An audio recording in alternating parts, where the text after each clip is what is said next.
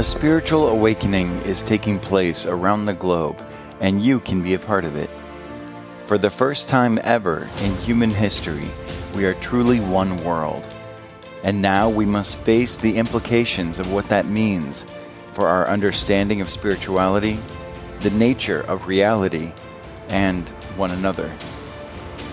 As a direct descendant of the founding families of one of today's largest global religions, I was born in the center of a worldwide spiritual crisis. Like my pioneer ancestors, I'm blazing a new trail, embracing a global sense of spirituality based on personal practice, spiritual community, and direct experience of the divine. I'm Benjamin William Decker. Welcome to the Modern Spirituality Podcast. Hey, what's up, everyone? It's Ben Decker here, and I'm really excited about this episode because I'm with one of my favorite people, my dear friend Megan Monahan. We have a great time. She's super insightful, super funny, and you really get a dose of our very authentic friendship. And look, here's the deal. Megan Monahan is a meditation expert and an author. She's passionate about making meditation accessible and relatable, which is one of the areas that she and I have in common. Her goal is to infuse a modern-day realness into the all-too-often esoteric landscape of meditation. And for me, I love that idea. I love externalizing the esoteric, popularizing, demystifying the deeper, sometimes simpler truths hidden in esoteric teachings and spiritual understanding. And that's what we go into today. Megan is amazing at that. Since learning to meditate in 2009 with Deepak Chopra and becoming a Chopra certified instructor, Megan has taught thousands to meditate through her platform. She works with brands like Goop, Lululemon, Wix, Sweetgreen, Netflix, and Facebook, and with clients internationally. And she's always bringing her spiritual real talk. Her first book, Don't Hate Meditate, was published in 2019 by 10 Speed Press and features a humble brag endorsement from none other than Deepak Chopra himself. So Megan's amazing, her book's amazing, and you're going to love this conversation. Please welcome Megan Monahan. Okay, this is incredible. I can't wait to have this conversation. Thank you so much for being here, Megan Monahan. I'm so excited. Okay, Megan, you're one of my favorite people. I feel like we're able to connect and we're able to understand each other and we're able to find humor and depth, almost like within the same breath. Yeah. So I'm really happy to just like have you here and so our one of minds meld together, right? And see what happens. Yeah. And there's a couple really interesting things that I'm finding with some of my other guests and some of my other friends, and it's true about you also, where we have in common a career transformation. You know, a lot of times in spirituality, we talk about the personal transformation where something changes and then life changes. And for us, part of that transformation happened professionally. And you and I both had some time in the entertainment industry on the executive side, and then had a personal transformation into this kind of work. So I'd love to hear a little bit about what that was like for you. Yeah, you know, I meet a lot of people that do something similar to what you and I do in the same wheelhouse, let's just say. And I think it's so interesting because so many of us will say, oh, I used to work in music. I used to work in TV. I used to work in PR. I used to work in, and I think about that sometimes because it's obviously not like a natural next step. It's not a natural pivot. It's a pretty dramatic one. And I think that what for me is really clear is that there are certain things embedded in the culture of certain industries that are really attractive to people that have like undigested trauma or undigested emotion around something. You know, it's really easy. You know, I'm like such a recovering codependent and I'm not always great with boundaries. And like, guess what industry does really well with people that don't have great boundaries, right? The fast paced, like super urgent, like everything is DEFCON 1, oftentimes, you know, energy that comes with entertainment. So I think I have to own that I was attracted to certain parts of that world, you know, a lot of my, as a, you know, recovering codependent, a lot of my worth was tied to someone else. And so entertainment is a really great place to go if you want to feel validated by doing a good job or being really productive or having your output be totally tethered to how good you feel about yourself. Right. And so there are all these things that I think are just kind of ripe for someone that maybe hasn't gone through that part of their transformation journey yet.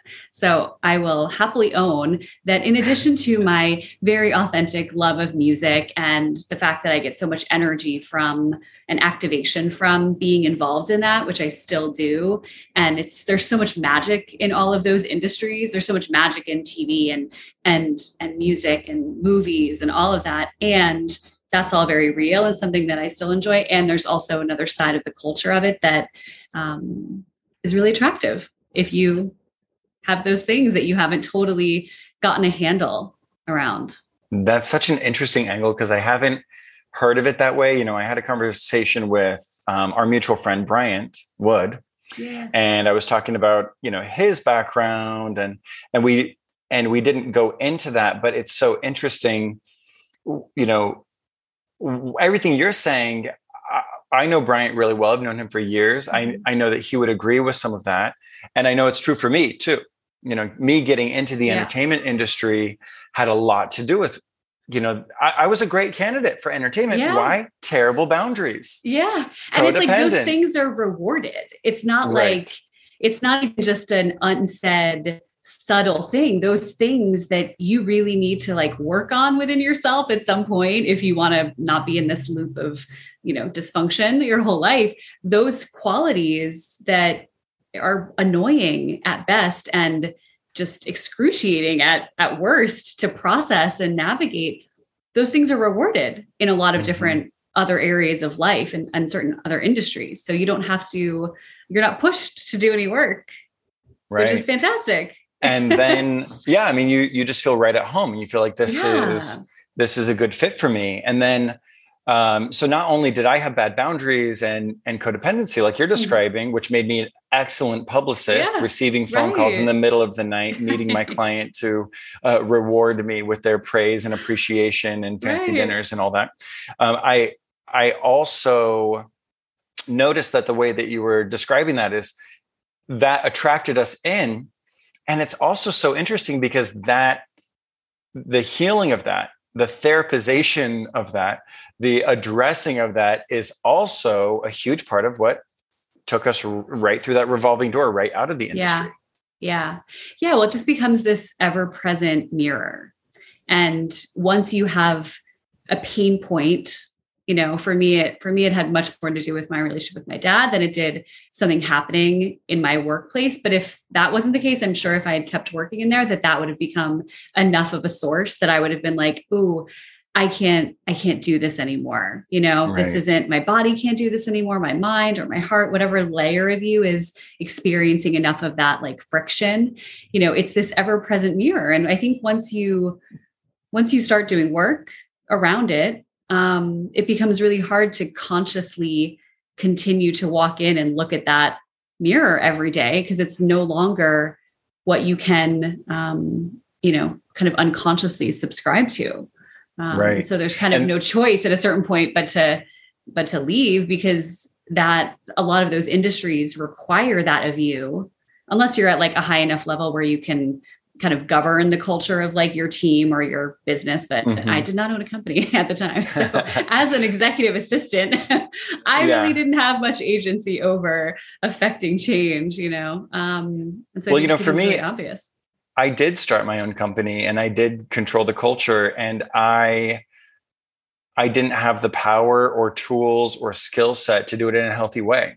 Yeah. All I did was reproduce myself, all the dysfunctional things that had gotten me all that success. I trained people. I was like, no, when I call you at 3 a.m, you answer. Okay. Your boundaries are too good. Let me tell you about tethering your self-worth to someone else. I'm going to tell you about what it means to work for Ben Decker. Okay. What it means is there's one of us here now. Okay. And now I use that same phrase. There's one of us here now in a different way, like in a way to cultivate compassion and awareness of the experience of the other person, rather than total like slave codependent consciousness. Right. But what I would love to know about is like, what were the tools and things, because now you're a meditation teacher. You teach at all of the top studios. You're an ambassador for Lululemon, and you have all these different like major brand partnerships. You teach for major corporations and public figures, and you've got a best-selling book, Don't Hate, Meditate, endorsed by none other than the king of the meditation industry, Deepak Chopra. And so you're blowing up. Everyone's familiar with your work. You're highly respected, and that didn't come out of nowhere. You didn't go from being an executive assistant in the entertainment industry to being like a best-selling meditation author. You went on a healing journey and became a meditation teacher, taught thousands of people, and then started to, be able to write this book and create this new kind of content and teach people in all these new ways. So what was that pivot like from the unhealthy environment? What was that like realization and transition like for you?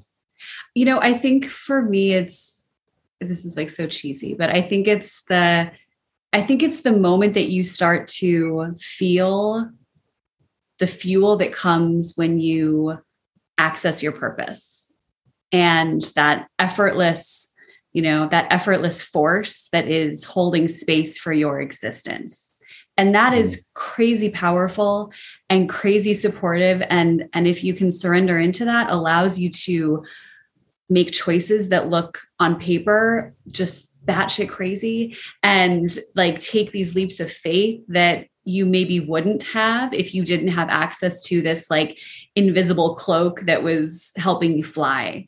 And so for me, I don't think I had ever really experienced that sense of purpose in my life. I could say that maybe without realizing it, when I would sing, there was a little bit of something where I realized that my voice was having an impact on people, and not just in a like, oh, you have a nice voice, and so maybe that, but I didn't realize that. But the moment that I started learning about meditation and learning about Ayurveda and understanding these different layers of who I am and how to navigate them and all of that, it was as if I was hearing things that I already knew, but just hadn't remembered yet.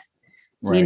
And I would hear something in Sanskrit and then be able to talk about it without really having learned enough to be able to talk about it. And it's not to say that I'm like some crazy prodigy or anything, but like maybe I'm a crazy prodigy. No big deal. No, but it's just, I Confirmed. think when you as a fellow crazy prodigy, I just have to like stop you right there. Confirmed. Confirmed. But also so there is like that entire reality, that, like, sense. Yeah. And if you follow natural. That, it's, if you have access to that at some point, and then you are brave enough, trusting enough, stupid enough to follow it, like pick your adjective, then I think it's impossible not to find yourself being totally guided. It's like, It's like getting onto the lazy river at the hotel instead of like the one where you have to surf those terrible waves where you fall every time. Right. Well, okay. So the thing, I think that this is something interesting. We hear about it a lot. I've written about it in my book, Modern Spirituality, Finding Your Purpose. This is a really interesting topic because, I think that some of the people listening to this are saying, that's nice that you're a child prodigy.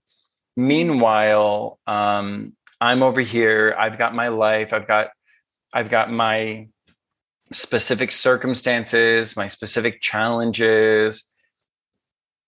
I'm in a place right now where I don't know what to do. And so there was it's not like the lazy river came and knocked you off your feet and swept you in. Mm-mm. You know, you had to kind of like find it and tune into it, you know, and finding it, you know, the access point to finding it for me and for, you know, a lot of people that I know and work with and have seen is, you know, moving into where there's pain.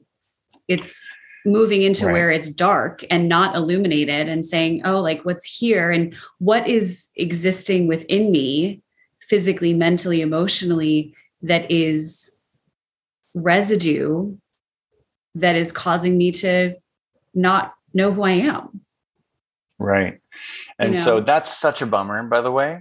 It's it's so annoying. It's like it's like none of this work is fun, you know, which is why it takes oftentimes having a source of discomfort or dis-ease to fight. Like, what's that really cliche line? Like you have to get sick and tired of being sick and tired, or the pain it takes to change has to be, or the pain that it takes to stay the same has to be greater than the pain it takes to change. Right. There are all these like sayings about how like doing this work is awful and hard and not always fun.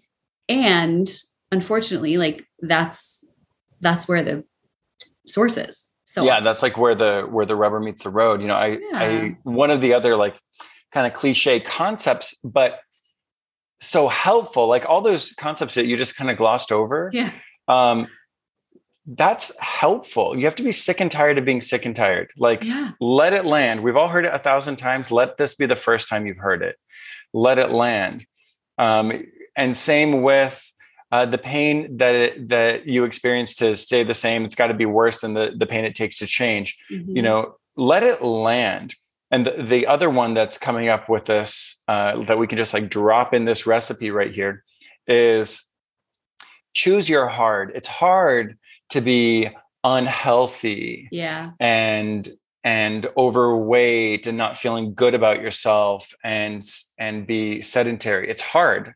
Yeah. And it's also hard to go to the gym and change your nutrition and change your lifestyle. Choose your hard. Which hard do you want? It's hard to be single. It's hard to be single and not have someone there to like be with you in quiet in between moments or in important moments. And it's also hard to be in a relationship. Mm-hmm. Choose your hard. Choose your hard. Yeah. I love that. Yeah. Embrace the effort. Right. Because it's unless you are asleep and on autopilot, in which case you're probably not listening to this podcast, you know, unless you're on autopilot, there's energy and effort. Right. In anything. And so that's another really interesting thing where we often hear about the path of least resistance and, you know, let it be effortless, manifest this in an effortless way. And it's like that. I want to just like invite all of these listeners to open our minds to the paradox. Mm-hmm. Yes. Allow there to be that lazy river of there being a certain sense of effortlessness in some ways, but also to get to that place actually does take effort to stop the momentum of the dysfunctional behaviors and patterns. Yeah. And I think too, you know, I'm glad you're talking about this because it is so, I think, misunderstood, that concept of like path of least resistance. And, you know, I can say so honestly and humbly that the most impressive things on my life resume took very little architecting. Is that a word? Architecting? Architectural development. Yeah. Yeah. It didn't take a lot of spiritual architectural development on my part. It didn't take me forcing it or putting the pieces in play or strategically like pulling strings, but it took a crazy amount of effort within my like mind and my heart. Like it took insane amounts of like trust and consistency and surrender and detachment. And so it's effortless in that you don't have to know, like your mind doesn't have to know what's best. Your mind doesn't have to know what the next step is. Your mind doesn't need to know what all of the turns are along the way. That's where it's effortless. That's where the lazy river is like, oh no, like I'm Waze, like I've got you. And like, I'll reroute you if there's a stopped car and you don't have to worry about that. And I know that left seems scary because you have to cross like 18 lanes of traffic, but like, I promise you it's here and you can do it. And that's where it's effortless. It's effortless in that you don't need to know all the details, but insanely effortful, and more so than any other kind of physical, tangible effort, in that you have to be aligned so unwaveringly within your mind, your mindset, and your heart. It's making me think about this idea in AA where it's one day at a time, and in Buddhism, when I was at the Deer Park Monastery, Thich Nhat Hanh's monastery, something that was introduced to my consciousness there, which I've heard a million times since then. You're going to be familiar with this. A lot of listeners have already heard this, but chop wood, carry water. Yeah. Chop the wood, carry the water. What do I need to do? Well, you need to chop the wood and then you need to carry the water. And, it's like something my dad said. It's so interesting. I got a Facebook memory that came up and it was like 2 years ago, something my dad said to me. Things were really weird 2 years ago about this time. And I called my dad and I said, something's changing. Something's weird. I don't know what to do. And it's funny. The first Sunday of 2020, I predicted global catastrophe. I'm on video giving a sermon, literally saying the whole world's about to go through a decade of initiation. And everyone's like, you what? did this. Everyone's like, what the hell did you know? And the truth is, I just had I had an insight just from watching and experiencing what was already happening. But 2 years ago, my dad said to me, I was at a loss. I didn't know what to do. And I was trying to rebuild my life. And I didn't know if I wanted to come out with another book, which of course I did. And I didn't know if I wanted to live here or there, or, I had no clue what to do with my life. Yeah. You didn't know. I didn't know. I didn't see it. And because I had experiences in the past of being so connected to my purpose, like my first book deal came in and that book just manifested. And then it sold 40,000 copies and it was translated in all these languages. And I was like, I didn't even do that. I didn't even do it. It just happened. Yeah. But I was in a moment where I was chopping wood and carrying water. And what my dad said to me was, just do what you need to do. And you already know what you need to do. He said, what do you have to do? And I said, I have a sink full of dirty dishes. I've got tons of dirty laundry. I haven't worked out in a month, and he was like, do the dishes, do your laundry, go to the gym.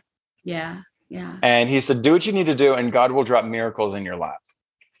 And it's sometimes you just have to chop the wood and carry the water. Sometimes you have to do the dishes. Yeah. Yeah. There, I always, one of the prompts that I use with myself is, what does my desire require of me? Right. And that desire might be, I want to write another book or sign another book deal or be in a relationship or buy a car. It might be a very material thing. It might be, I really want to feel safe.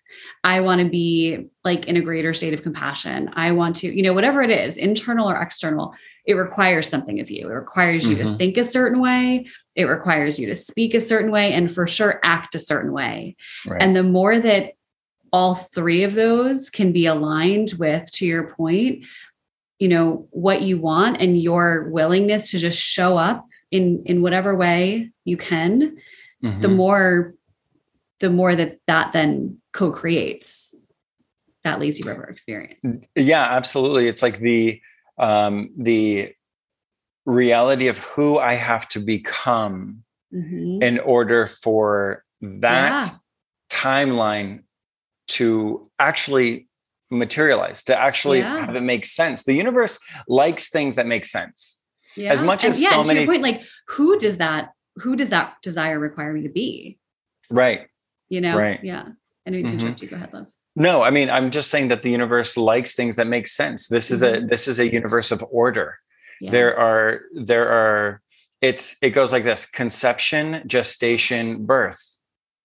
There's a process. There's an entire process. Yeah. And when we look at, like, for example, like the lunar cycle or the menstrual cycle, there's like a process where opportunities, it's like ovulation occurs and there's an opportunity there. And if you miss that opportunity, there is another one. Yeah. And, and once that fertilization takes, then there's a new problem, a new thing that must happen. It's like it's like mo money, mo problems. It's like, as soon as you get what you're asking for, you then have to be a good steward of that which you have. Else. Mm-hmm. What's so interesting too, like it's so funny. We don't, as you were saying that, you were talking about, like, there's a gestation part, there's a process, and things have to grow and move through something, even if it's 5 minutes of something, like, and I just had this thought that we're totally fine not knowing. We're totally fine not knowing so much. We're fine not knowing, like, how actually, like, pregnancy works. And yes, like, we know how pregnancy works, but, like, you and I don't really know how. Like, we don't know what's happening in every moment, and we don't know what the cells are doing. And in a broad sense, we do, because we took there's an enormous amount of trust. There's an enormous that we don't know what happens when how something gets made that we order, and we're not, like, tripping about that. We're not tripping over the details of, like, how's that thing getting made and how is it getting to me, and, like, what's the temperature in that car And so it's so fascinating how comfortable we are not knowing so much, and the details. And I think about when I order something, like when I order something on, like, the evil website that we shall not name on this podcast, that takes 14 seconds to get you your thing. I'm not thinking about what temperature is the truck that's coming in, and what turn are they making? And are they trying to make that left? And are they going to be, I'm not thinking about any of those details. And yet when it comes to, or pregnancy, or like any of the things, we don't think about the process. And then when it comes to, like, us and our precious life, every single detail becomes this thing that we are just, like, micromanaging and feeling the need to get completely involved with and control and manipulate, and the need to know. And it's not important that you know. Right. And there's so much with other people too, like in relationships, there's, like, we mentioned codependency a couple times. It's like, it took me a while to really stop needing to know everything that someone else was doing. And by that same token, I'm a child of social media. I had a MySpace when I was 14 years old. I had a live journal about that same age. I have been on the internet ever since. Okay. So 20 years on the internet, on social media, more than most human beings. And one of the things that I had to learn was, not only do I not need to know everything that other person is thinking and doing, they don't need to know what I'm thinking and doing. And so it's like, it's like a relationship too. It's a relationship with God. It's a relationship with the universe, and relationships with other people. It's like actually there is that sense of oneness, all is one and all that. But by that same paradoxical token, we are sovereign, and the other person is a full person. And even if they want to know what I'm doing, I don't actually have to say what I'm doing right now. I don't have to announce to the whole world that this is what I'm doing. I don't need everyone to know what I had for breakfast, even though it was beautiful and healthy and all that. And I also don't need to know every single person that other person is talking to and all that, It also, the issues never come when we are in that, like, one song unity consciousness, right? So it's like, when you are in that place, you're not worried or concerned about any of these. Yeah. Enjoy it either, Yeah. Enjoy it. The issue really comes when you lose that, again, to your point, when you lose that sovereignty, and you again, I keep using this word, like tether, like word of the day. Oh, I didn't do Wordle today. Side note, we're going to have to do that after this as well. But it's when you tether your sense of self to something else, someone else, that all of a sudden, all of those details matter. you know? Right. And it's just like, we have dreams and we have goals and we have desires. Like you mentioned, what does my desire require of me?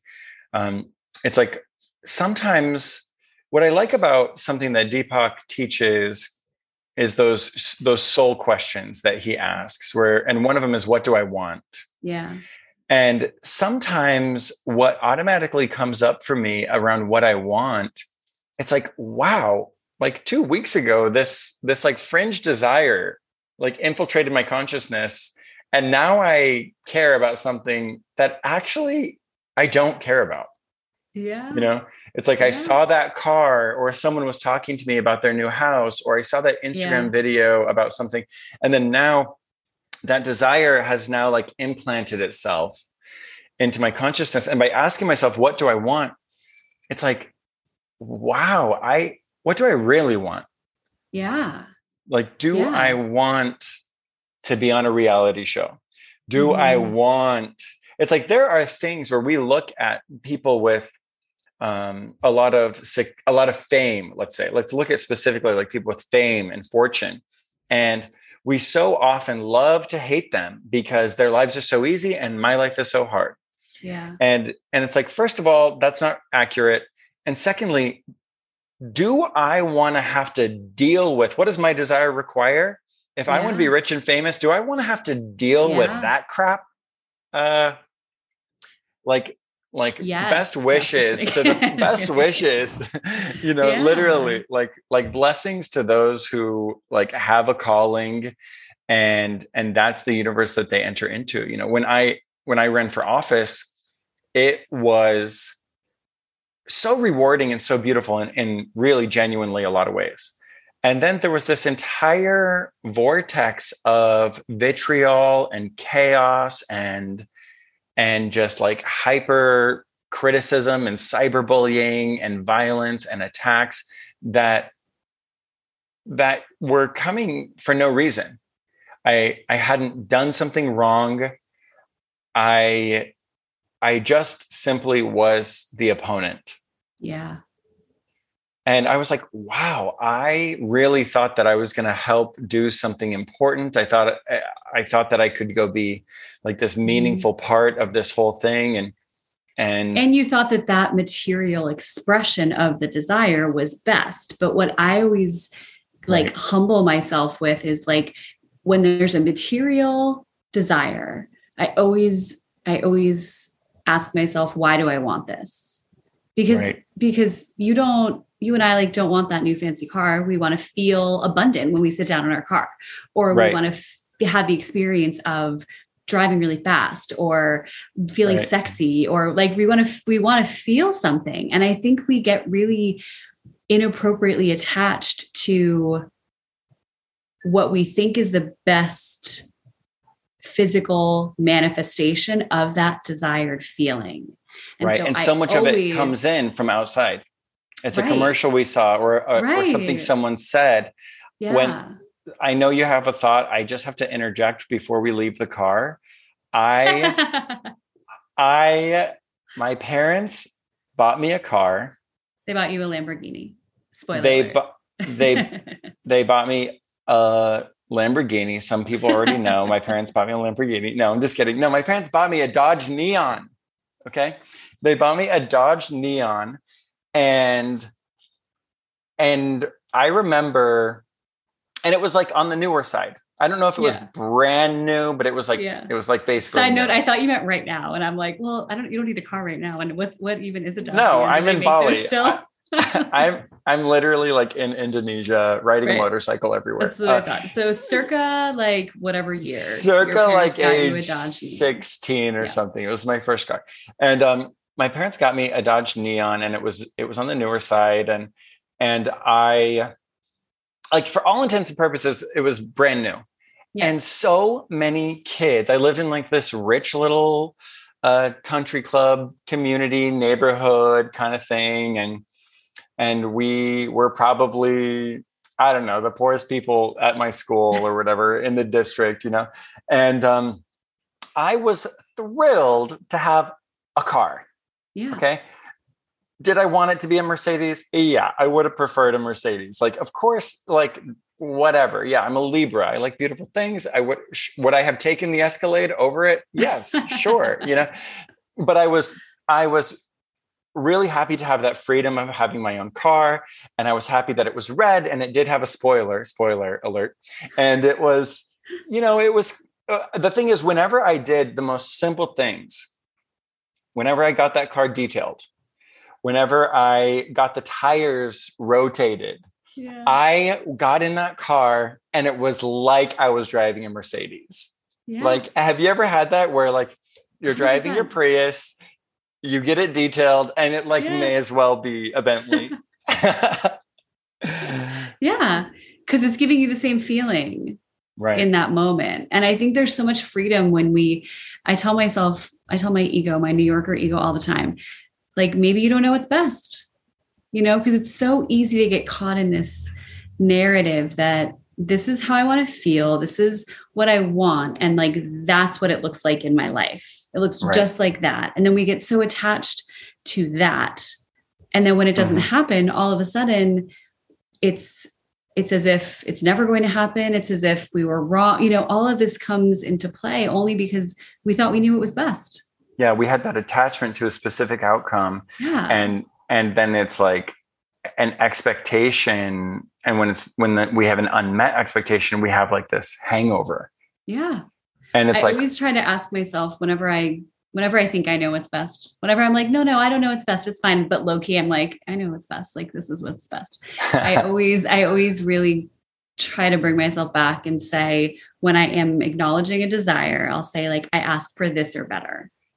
Right. Because like, I'm not in the market of getting in the way.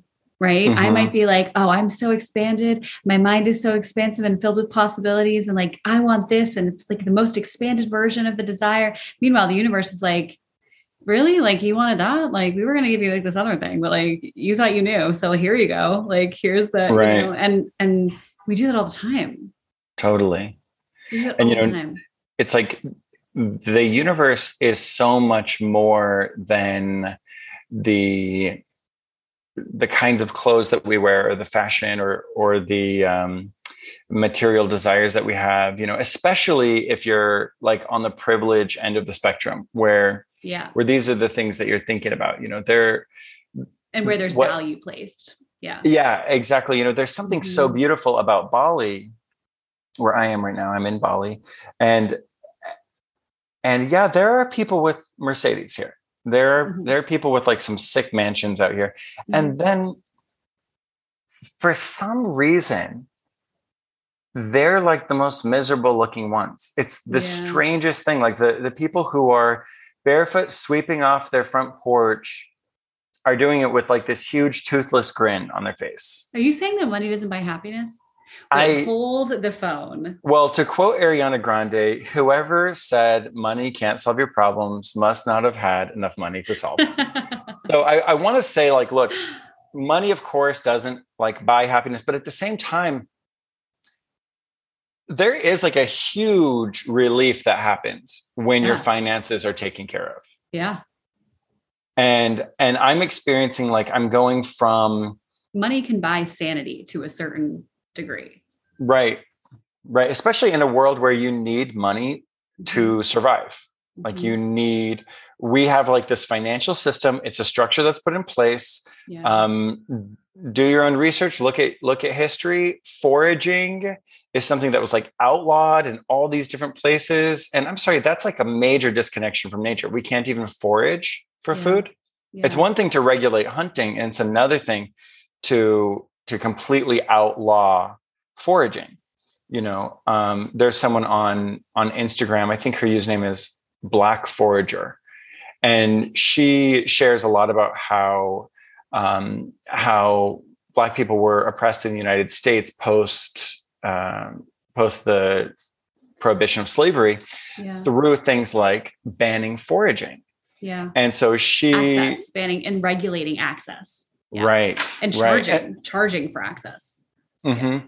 And so there is like this really strange thing that comes into play and I think this is what drew me into politics, where it's like, look, if we are printing money and we are saying everything must be paid for with money. I'm sorry. When you play Monopoly, you start with some money. Yeah. When you start the game, they hand you some money to start with, and there's like something kind of like majorly uncool that everything's required to pay for, and you don't start the game with some cash, and I'm not talking about an occasional $1,400 stimulus. I'm talking about like major cash. People should really be the sort of passed down knowledge of how to play Monopoly. Right. So it's like you're showing up to the game and like, you know how to play the game and you understand strategy and you understand like, don't build a hotel if it's not on the spot where it's going to get a lot of traffic, and don't take houses off unless you have, and really if you're going to, right. Like you were given a copy of the rules. Right. So it's not even just like you're given money, like you're given a copy of the rules and you learned how to play. Right. Definitely. And when we're in school, it's like, there's so much important stuff that we do learn and so much that we forget. I remember just recently, I saw someone on Twitter was like, why didn't we ever learn this in school? And someone else replied and they said, we did learn that in school, but you were drawing an eye on the back of your notebook. And that was kind of funny, but there's still like a lack of real preparation for adulthood. Yeah.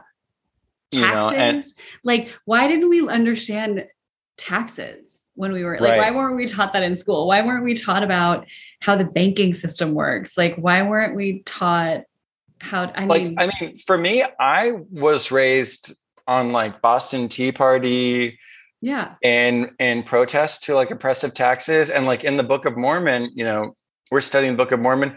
They're like, this king was a real oppressive king and the taxes were grievous to be born. And it's like, and it's like this whole thing about how like taxes like really ruin people's lives. And I'm like, is this a good system? Like, is this the right strategy for like an 8 billion human being global society? Just, I don't know the answer. I'm just kind of asking. And why are we singing this? Like, why are we singing about taxes being grievous to be born? That sounds bad, right? Grievous to be born means like the taxes like really like ruin people's lives, And then we're looking at like these major the places that government is spending so much money. It's like this is why a meditation teacher wanted to get into politics. Like, forgive me, everyone that like told me I shouldn't have gotten into it. Like, you're right, it was awful, but it felt like really, really important to go through that challenging experience because maybe something could have changed, and who knows what the future holds. But I just remember feeling like, look, I'm not seeing people saying and doing the things that I would do in those situations. And I'm not seeing people saying and doing the things that I would try to do when it comes to policy and when it comes to like, I know that universal basic income is like so controversial, but it's that basic idea where it's like, we're making the money up out of nowhere. We can at least let everyone start with some. And to like circle back about how we got into this part of the conversation, you connected with a desire to shine light on a system that you were like, this doesn't feel great or in alignment or fair or like just or right. And you thought, okay, I'm going to run for office. And that did not come to fruition, you winning, sadly. And sadly for like, parts of life. Yeah. For the part of me that wanted it. Yeah, definitely. Right. And maybe that wasn't the best expression of that. Right. Maybe that wasn't, I asked for this or better. Like, I want to win councilman or better. Right. And I think that's where we get stuck in like, oh, it didn't happen. So it like wasn't meant to be. Or it's not going to work out, or that wasn't right for me. Or maybe like that one thing in that one moment wasn't right for you. And you're still connected to why you wanted it. clearly, which is I want to educate people. I want to, shine a light on all these issues, support people, empower people. And that can still happen in a way that, could be bigger, could be way more impactful, could be way more effective. And that's what I think is so important about this or better. We're not saying, I was running for councilman. It's not councilman or better as in councilman or mayor or president. Right. It's like better this vehicle to share, or this vehicle to like express what I want to share with the world, or a better vehicle. Right. Which might be something totally different. Right. And that's what I think is so important about that notion of like this opportunity, this manifestation, this goal, this desire or better is like really like taking the big breath and really having that surrender expression around the specific outcome so that you can say like, look, I'm actually trusting that something will work out for the betterment of the higher vision of this moment and that's of my like journey. Again, to like circle back ×2, that's where you get into purpose. And when you are being fueled by, purpose, Dharma is really like a twofold journey. We're here to remember who we are. And once we do that to some extent, once we start to embody that remembrance, we are then here to support and share who we are. And share it in the ways that like only we can share because of our unique makeup. And when you are being fueled by that, when your desire, especially like when your desires are directly supporting that, and that might be, I can show up as my best self in the world if I have really healthy food to eat. So I am leaning into that, right? It can be things that literally fuel you so that you can then show up and be of service. When you are aligned with that and with why you want the thing you want. So it's like, why do you want the thing you want? And how is that supporting my purpose? That's like 3 pineapples in a row jackpot. Are there pineapples in things? Totally. In like slot machines. Totally. There probably is, right? Like 3 pineapples. 100%. Yeah. That's then major. It's just like the universe is like, oh, great. Like you're totally getting out of the way. Right. And letting us do our thing. The dynamism of the universe is infinite. So everything will always be in flux. There will always be infinite factors processing through infinite cycles. And so it's like that's part of the Shiva Shakti dance of what it means to be in incarnation, especially, as a human. It's like your unique circumstances, this moment, none of us are going to ever be perfect, no matter how much everyone on the internet thinks that they're perfect.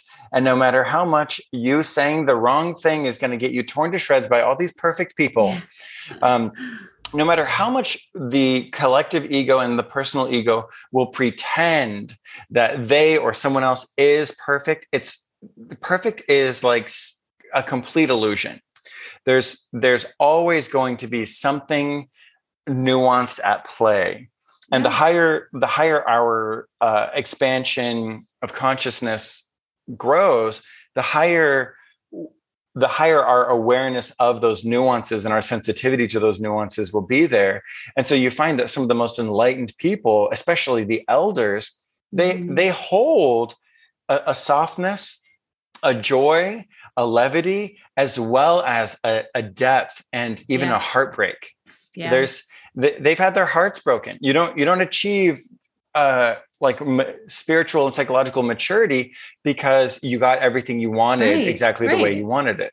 Because again, and look at us just like really like bringing this back to how we actually started this conversation. All of that growth and transformation comes from your pain, comes from your pain points. It comes from where in you are, crevices filled with shadow, filled with shame or a lack of self-worth or codependency or total scarcity mentality or, pain, whatever it is, like that's where you find and remember who you are. Cause those are the things that are covering it up. Right. Those are the spots on the mirror that are like, oh, I don't know who I am. Cause like, I can't see half this mirror. And it's like, oh no, if you start doing that work, right? What's that great? Is it Rumi or Hafiz? Like how will the mirror get polished if you are irritated by every rub? It's Rumi, right? So it's like, we have to keep polishing the mirror. And you know, what's not fun? Like polishing a mirror and like constantly looking at like the smudges and the residue. Right. And, it's so interesting because right before you said that, I thought of another Rumi quote that resonated with what you were saying. The wound is where the light enters you. Yeah. So it's like those challenges, we don't want to look away from them. We don't want to pretend that they're not there. We don't want to be out of touch or aloof to our imperfections. There's a really important Vedic idea about self-realization. It's like our imperfections will stand clear for those with eyes to see. And are we going to cultivate that eye of discernment? Are we going to be able to see those character defects? And it's like, what do you really want? The higher you go in the spiritual journey, it's like, I want to not cause harm. Yeah. Okay. I don't actually, sure. If someone gave me a Range Rover, would I drive it? Yes. However, what do I really want? I would love for the world to not be so dependent on fossil fuels. Yeah. It's like, what do I really want? Well, it's not a Range Rover. It's the Range Rover hybrid. I know. I get it. It's the solar powered electric only Range Rover. Right. It's like, there's so much more than what we think that we want. And how much of what I want is because I feel like I need other people to tell me that I'm doing a good job, or I need other people to tell me. Yeah. How much of what I want? Valid. How much of what I want is because I don't know who I am, Right.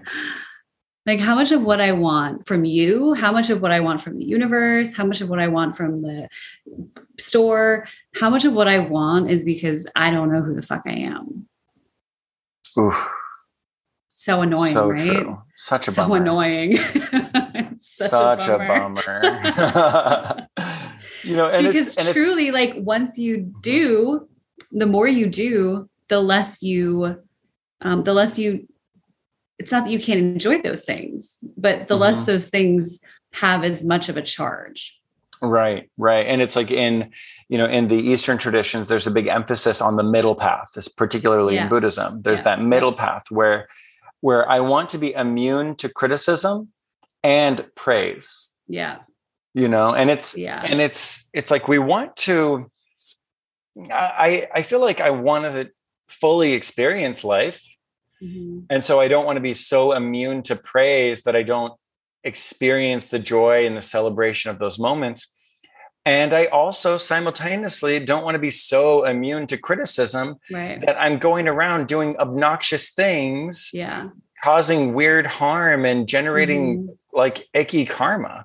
Yeah. It's like, I do want to experience that place of immunity, meaning I don't want to be driven by praise or by criticism, but I don't want to be ignorant to it. Yeah. I think for me, it's like how much of a ripple does it create in me? Like, I don't want the good or the bad to be a tidal wave. I don't, and Deepak does talk a lot about this, how when you start meditating, the highs aren't as high and the lows aren't as low. So it's when someone loves you and loves what you're doing and loves whatever this expression of you is, does it feel like a tidal wave? Does it feel like oh my God, like that's amazing. And like, I feel so good about myself. And when someone doesn't like it, does it feel like a tidal wave where you're like, God, I'm so worthless and I'm awful. And how could I have thought that was a good idea? I really like to think of it as like, how big is the ripple? So when someone's like, I love you, Megan, I think you're brilliant. I'm like, thank you. And I will happily receive that. And it's a ripple and it's a little baby ripple, but it doesn't take a year to kind of fizzle out. and go back into the water, and when someone's like, I don't like you, which happens surprisingly, I know. I had someone tell me after a meditation class, I had someone come up to me and say, you talk too much. You should really just talk less. I said, great. Like, thank you so much for your feedback. I said, there are lots of teachers at the studio that maybe would be a better fit. Like, thanks for coming. And, and of course, I'm not like, oh, that's awesome. You hated me and hated everything that I've put, 15 years into working on. But it was a little ripple. Mm-hmm. And it doesn't take that long, right? It doesn't rock the boat too much. Right. It's not like 5 years later, you're bringing it up on a podcast. On a podcast. It's not like, of course these things like affect us, but there's the reality that like in an alternate dimension that could hurt us in such a way that we stop teaching. Right. Where it really like rocks the boat instead of just being like, oh. Like, oh, that was not fun. Okay, I didn't love that one, Yeah. Totally. Okay, so I want to take the last couple minutes of this episode. First of all, I love your perspective on things. I have an open invitation. Would love for you to come back. Oh my God, all the time. And so I want to take these last couple minutes and just introduce the listeners to your book, Don't Hate Meditate. Yeah. So tell us about it. I wrote a book. I don't know if I have a copy near me because I'm terrible at the PR game, unlike you. I wrote a book called Don't Hate Meditate. And I really wanted to create a resource for people that kind of bridged what I so often saw, which was books about like how to meditate and why to meditate and that conversation. And books about, super, super esoteric spiritual teachings and create something that felt accessible, create a conversation that anchored you into like really deep wisdom, timeless teachings, but in a way where you could see that and how it might show up in your actual life and how it might show up when you're having a fight with your partner or when you're running late and getting right. So finding that place where you have access to what has changed my life in a way that is relatable and digestible and like, dare we say, entertaining to like read about and learn about. And by the way, it's really beautiful. And then also teach you how to meditate. Oh my gosh, she's so pretty. It's such a pretty book. It's a beautiful hardcover, great gift, gorgeous. Every page is like beautiful. It's like every single page is illustrated and it's like this beautiful. She's real Instagrammable. Yeah. Yeah. Majorly Instagrammable, gorgeous book. And like maybe jealous. Transformational, like buy it for the Instagrammable moment, stay for the transformation. Yeah. I mean, I as an author of 4 books, I'm totally jealous of how beautiful your book is. The physical beauty of all 4 of my books, like combined, doesn't even come anywhere near yours. But tell us, like, how is it structured? Is it like broken down into sections or? It sure is, Ben. Thanks for asking. It's broken up. So the first part really just talks about kind of like the basics and how to meditate, why to meditate, goes through like the benefits and the practice that I teach you in the book. And then the rest of the book is broken down into these 5 sort of spiritual mindsets that I kind of identified were really the biggest pillars for what changed my life, which are the mindsets of presence, acceptance, intention, non-judgment, and trust. And so each one of those sections has practical like exercises and tools and meditations and anecdotes and teachings all throughout. So it's really kind of like a 360-degree experience of those mindsets and how to more authentically embody them within yourself and act from a place in your life with those in mind. I love that. Okay, great. So Don't Hate Meditate, available everywhere books are sold. Yeah. I have to ask something, and I don't know the answer to it. Is it available on audiobook? Yeah, I read the audiobook. You narrated your own audiobook? Obviously. Why wouldn't I? Wow. Well, yeah. And I did all the meditations. So there's like so many meditations that are written out, but at the end of the audio version, they're all narrated. Amazing. Once again, jealous. Once again, jealous. I narrated one of the 4 audiobooks that I did. You didn't do all of yours? No, a British guy did one of them too. Oh, And that's it's like, kind of nice. it is kind of nice, Kind but of a vibe. it's kind of strange to hear him talk about like my mom and my family and all that. It's like this other person's My voice. mom, comma. You're like, no, it's Yeah. mom. And her name's It's like- Karma. I know, it's like so interesting. I was like, wow, but for some reason I just sound more credible British. Yeah. You know, Maybe I should be like an elderly. no. British man. You've got a beautiful voice. And okay, cool. So Don't Hate Meditate's also available in audiobook, and you have a ton of resources. So everyone check out Megan on Instagram. Yeah, follow me on Instagram. There's meditations up at Meditate with Megan, also MEGAN. Meditate with Megan. There's a 21-day guided meditation series that you can do like at your own pace, but every day you get an email with meditation. So if you're looking for a little bit of healthy spiritual peer pressure, go there and check that out. Love that. I just want to help the world meditate, you know? Love that. Okay, well, I am so happy we did this. I feel like it flew by. Let's do it again very soon. Can't wait to do it every Tuesday, Thursday, Sunday. No, just love that. I'm open. I'm open. Okay, we'll see you again. Thanks, Megan. I love you. Love you too. Hey, it's Ben Decker, and I just have to thank you again for listening to the Modern Spirituality Podcast. For information on anything mentioned here, you can check out the show notes below. You can also get in touch with me via twitter.com/Ben Decker, Instagram.com/Benjamin W. Decker, or email me at bendecker@modernspiritualitypodcast.com. It really does mean so much to me that you're here with me on the modern spirituality journey. I'm genuinely super excited about what I've got planned for these next few episodes. So really make sure to subscribe to the Modern Spirituality Podcast so you can get in on what I've got coming up. And if this is resonating for you, if anything here helped or inspired or entertained you at all, please do rate this podcast and leave me a review. It means so much more than you might realize. So from the bottom of my heart, thank you, and thank you again.